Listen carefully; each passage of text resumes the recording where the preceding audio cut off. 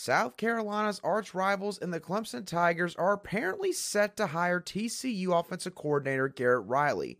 Should Gamecock fans be worried about this hire? You are Locked On Gamecocks, your daily podcast on the South Carolina Gamecocks, part of the Locked On Podcast Network, your team every day.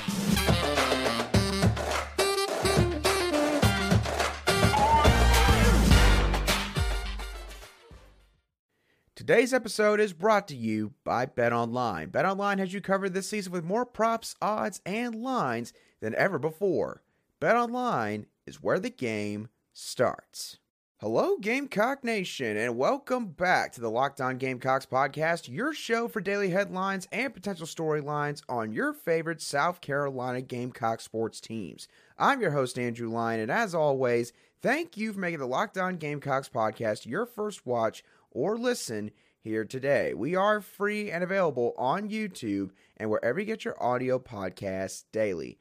And as I mentioned at the beginning of the show, it appears that the Tigers up in the upstate are set to make a big boy type hire, as Clemson is apparently set to hire TCU offensive coordinator Garrett Riley. This news broke yesterday late in the afternoon, and it appears that there could be a press conference that takes place as early as today. So, should Gamecock fans worry about this potential move from their arch rivals? And some of you might be wondering why I'm even bringing up this topic in the first place. Well, the reason why is simply because if South Carolina is going to reach the heights that they both could reach and undoubtedly want to reach, an important piece of this journey is going to involve being able to surpass the Clemson Tigers, which obviously, based on what they have done over the past 10 to 12 years, it's not going to be easy. Clemson has become one of the more prominent programs in all college football. Of course, they've got a couple of national championships to their name as well. And there's been a lot of questions the last couple of years surrounding Dabo Swinney, and is he stuck in his ways? And is Clemson on the downtrend? And for the last couple of years, we have seen bits of evidence that has shown that that could very well indeed be the case. But with this kind of hire of Garrett Riley, because of what TCU did in 2022, and because of the fact he's a Broyles Award winner at that offensive coordinator position, people are now going to see that Dabo Swinney's not going to go down without a fight. And so South Carolina is going to have to see that at some point this upcoming season at the minimum, of course, assuming that the Garrett Riley hire goes all the way through here. So, should the Gamecocks worry about Clemson hiring Garrett Riley? Right now, I would say no. And there's a few reasons why I say this. Firstly, and I mentioned this specific point back when I was talking about potential offensive coordinator candidates for South Carolina's offensive coordinator opening back in December. Garrett Riley has never run his own offense completely on his own. Now, I was incorrect about one thing that I said back in December that I'll readdress real quickly.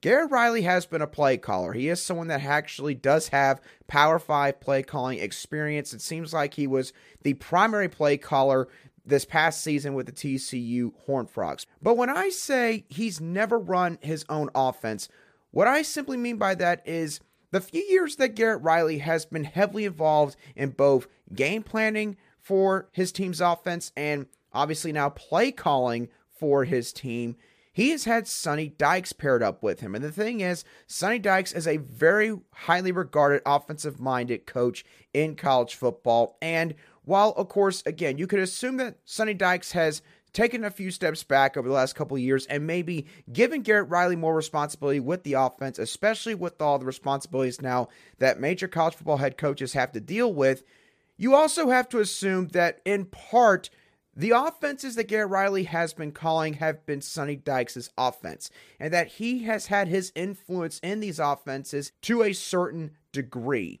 So, Garrett Riley, because of that, technically has yet to really run his own ship. He's going to get that chance now, admittedly, at Clemson. Now, another reason why South Carolina should not worry about Garrett Riley at this moment in time. The coach is changing on Clemson's offense, but the personnel isn't really changing all that much. Yes, DJ Uiagalelei has moved on to Oregon State, and Cade Klubnik is now going to be Clemson's starting quarterback heading into 2023. But the thing is, Clemson still has a ways to go at certain positions. They still have question marks behind Antonio Williams at wide receiver. I mean, EJ Williams transferred out. Joseph Ngata, who obviously you could maybe make an argument that he never realized his full potential because of injuries, he's now going on to the NFL. And Clemson just hasn't had the receivers that they have had in years past. So you've got that Garrett Riley's still going to have to try to scheme around. And you've also got an offensive line that has been inconsistent with pass protection over the last couple of years. DJ Uiagalelei definitely had his own flaws, but it wasn't always all on him when things went awry on that side of the ball for Clemson. And the thing is, this current transfer portal window is ending in 5 days. And yeah, Clemson could maybe get some guys that currently are planning on signing with TCU, or maybe they've already enrolled at TCU. Of course, I'm not quite sure how all that could work out depending on when guys have enrolled, if they are coming to TCU from the transfer portal. So it'll be interesting to see how all that works out. And in my opinion, the number of players that do go from TCU and follow Garrett Riley over to Clemson is going to say a lot about maybe just how much Garrett Riley was responsible for the offense during his entire time he was with Sonny Dykes, both at SMU and, of course, last season at TCU. And the last point that I have about why the Gamecocks should not be worried about this hire at this moment with Garrett Riley is this. Besides Mike Leach, and God rest his soul, the air raid offense is good for putting up numbers. It's going to look really sexy in terms of the statistics. But historically against SEC competition, the air raid offense has not fared all that well. Now, I know that certain people would maybe throw out the counterpoint and say, well, Andrew, this air raid offense that you are downplaying right now did just get TCU to a national championship game. And yes, that would be correct. And yes, the Big 12 does have a couple of decent defenses. I'm not going to make it out like the entire conference stinks in terms of that side of the ball. And Michigan was a solid win for TCU in that same aspect. But TCU only managed to score 7 points against Georgia. And yes, I know Georgia's defense is good, but it's the national championship game. You had a Heisman Trophy finalist at quarterback, one of the best receivers in all of college football on your team. And the only reason TCU scored 7 points, quite honestly, was because of an explosive play that they got because Georgia had a busted assignment in the back end of their defense.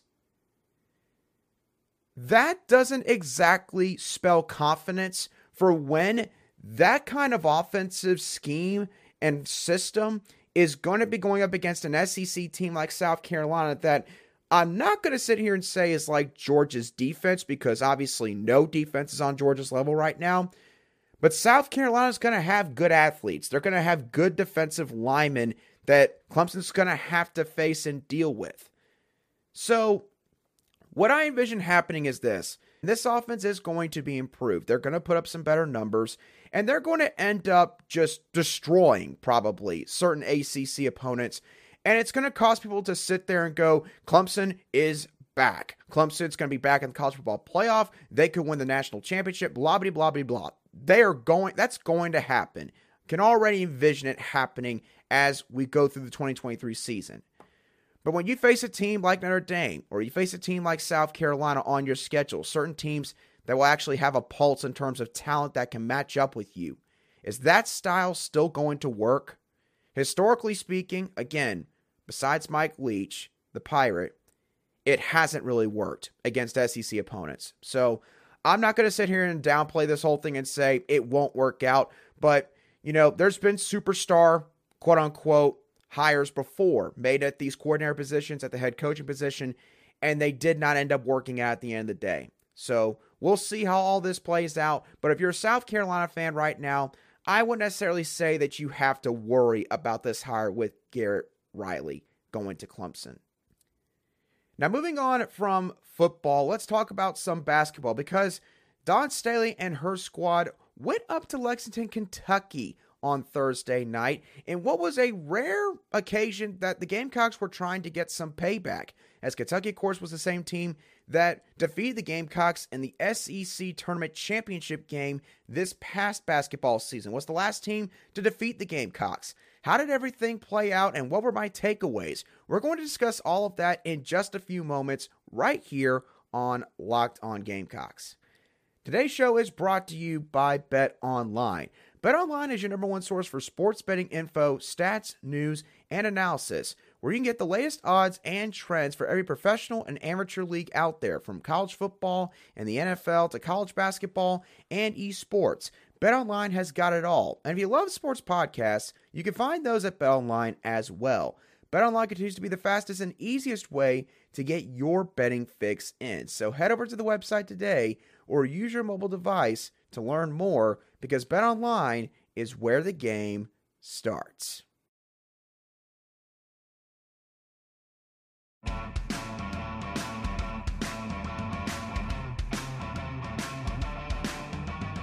Welcome back to this Friday edition of the Locked On Gamecocks podcast, where we cover your South Carolina Gamecocks every single day. Thank you once again for making Locked On Gamecocks your first listen every day. Make sure you check out our brand new podcast, Locked On College Basketball, where you'll get everything you need to know about college basketball all in just one place. Plus, you'll hear from big-name experts, insiders, coaches, and players. Locked On College Basketball, available on YouTube and wherever you get your podcasts. All right. Now, South Carolina went up to Lexington, Kentucky to take care of some unfinished business from this past season on Thursday night. And the Gamecocks wound up doing just that at the end of the night as they defeated the Kentucky Wildcats 95-66 as they remained undefeated heading into the weekend. Now, I had a few different takeaways from this game, and admittedly, while the final score would indicate to you that this game was just a complete rout by Dawn Staley's squad, South Carolina did not play a complete game in this one. And that leads into my first takeaway. South Carolina's front court needs to work on their help defense. In their last few games against Georgia, against Mississippi State, and now against Kentucky, South Carolina has shown a propensity to actually give up some points in the paint. And the way that this is happening, kind of like I mentioned with the game against the Bulldogs, is South Carolina is letting these athletic guards that these opponents have just pretty much get right off the top of the key, go right on past the first defender that is, of course, the on-ball defender, and then whoever is back there in the paint usually is just not rotating quickly enough, and it's allowing these guards to get some easy looks at the basket, and it's allowing them to convert. For Kentucky, out of their first 6 baskets they made in this game, 4 of them came in the paint, and all 4 makes came from Jada Walker, who was a sophomore guard for Kentucky and is listed on the roster as being 5 feet 7 inches tall. Now, I got to give her some credit. Walker is one of the better young guards in the SEC, so she is certainly no slouch when it comes to the game of basketball. But for South Carolina to now have this issue rear its ugly head once again in another game, I think is becoming a little bit worrisome, especially these slow starts that South Carolina is getting off to defensively. Because the thing is, South Carolina is supposed to have one of the better front courts in the entire country. I mean, you look at the front court that South Carolina has, with the reigning defending National Player of the Year and Defensive Player of the Year in Aaliyah Boston, Victoria Saxton, a 5th-year super senior. You've also got Camila Cardoso, who is probably one of the better defenders in the country at the center position. And then you have Letitia Ami here. And then you've got even more players behind them that can rotate in there at that 4 spot especially. This is not something that's characteristic of South Carolina women's basketball teams. It's just not. South Carolina for years has locked down this area of the court, and recently now it seems like that there are actually some cracks in the armor. And again, South Carolina's not facing the best of competition right now. Kentucky is not a bad team, but Kentucky is also 0-5 now in conference play and 8-9 on the season. Mississippi State, not a bad team, but not a team that you got to worry about in March. When South Carolina plays some of these other teams, especially if they're fully healthy, teams like a Stanford, maybe like an LSU, like a UConn, and some of these other squads as well, Louisville with Haley Van Lith, South Carolina, this is becoming a concern. If they're facing athletic guards that can actually take South Carolina's guards off the dribble and get to the basket relatively quickly, this is going to be something that's going to be interesting to watch throughout the rest of the season. It's something that's got to be fixed if you're the Gamecocks. Another takeaway that I had from this game, South Carolina will see more success on offense when they push the pace more in transition. The Gamecocks in the second half came out with one clear-cut plan offensively, which was they were going to be aggressive. They were going to keep going into the paint against Kentucky's defense, where admittedly their roster does not have a true center, so that did hurt the Wildcats to a certain extent. But South Carolina recognized this, and in the second half, they took full advantage of it. Continuously driving to the paint, letting Zia Cook run right on in there. Bree Hall got a couple of nice transition baskets as well.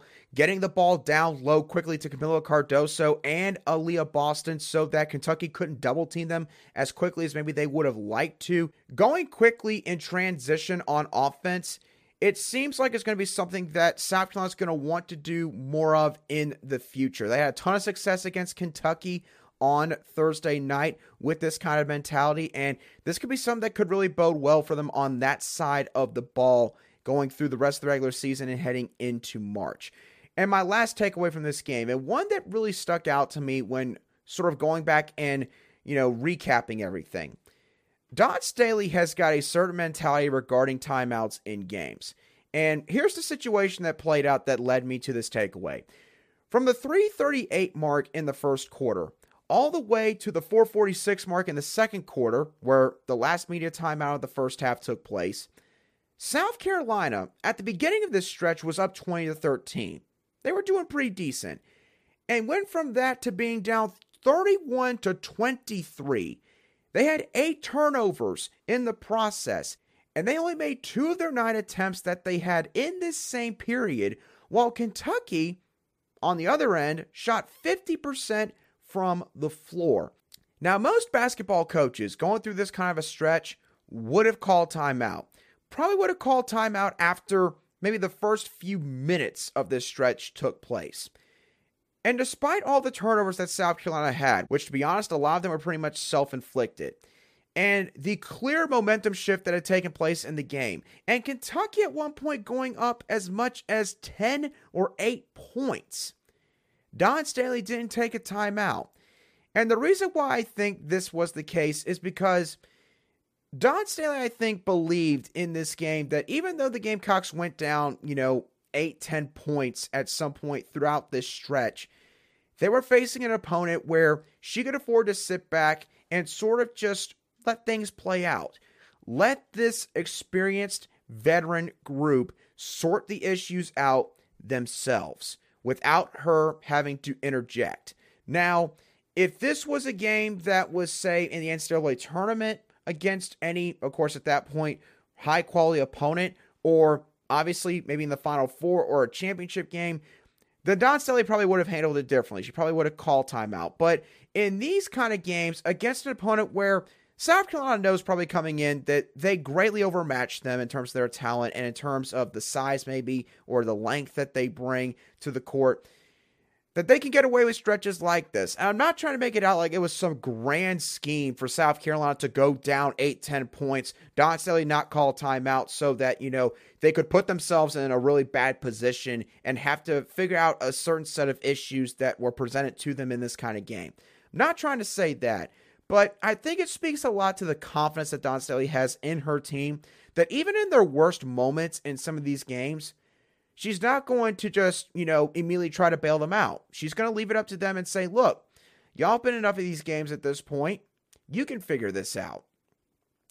And even though a lot of you fans might sit there and disagree with this thought process completely, I can understand where Dawn Staley is coming from if this is indeed sort of her mindset regarding timeouts in these kind of games. Again, if it was a game that had a lot more meaning behind it and, was maybe in the tournament, then I could see how she probably would not have waited so long to call timeout. But she did not. And these are the kind of moments that South Carolina's team can look back on in film study, going back in practice, and they can be extra proud of it because they were able to get through all this without needing a timeout to be called in the middle of everything transpiring. So it was something that I was impressed with when thinking on it, looking back. And again, South Carolina continues to find ways to overcome the issues they have in these games, but there's no question they've got a couple things they need to work on still as they continue to go through this SEC slate. All right, the last thing I want to talk about on today's show real quick is some really good news regarding some former Gamecocks who are going to get another chance at making it in the NFL. And specifically, two former South Carolina kickers in Parker White and Elliott Fry, who in the last week have signed NFL futures contracts. Now, Parker White got one with the Green Bay Packers, and Elliott Fry got one with the Arizona Cardinals. And to keep it short and sweet, an NFL futures contract basically means that both of these guys are going to get a camp invite, and these contracts are like regular active roster contracts, with the exception of their minimum guarantee contracts. There are certain protections that the NFL franchise has, considering the fact that it is the off season, and it carries all the way into the start of the new league year, which I believe is either March 11th or May 11th. So either way, both of these guys are going to get a chance with these two teams. Elliott Fry in particular has been in multiple kicker battles throughout his career. I think he's had like 2 or 3 different camps where he was one of the final kickers that remained on the preseason roster, and he just wasn't able to make it at the end of preseason camp. So I really hope, of course, that both of these guys can find a way onto one of these rosters. It's really cool to see two of the top scorers in South Carolina football history getting another chance to make it in the NFL. And what would be really cool is this: if both of these guys do make it with these respective teams, or maybe they manage to land on their feet with another franchise who sort of catches on to what all they've done at their respective camps, then that would mean that Parker White, Elliott Fry, and Ryan Succop, all former South Carolina kickers, would be in the NFL.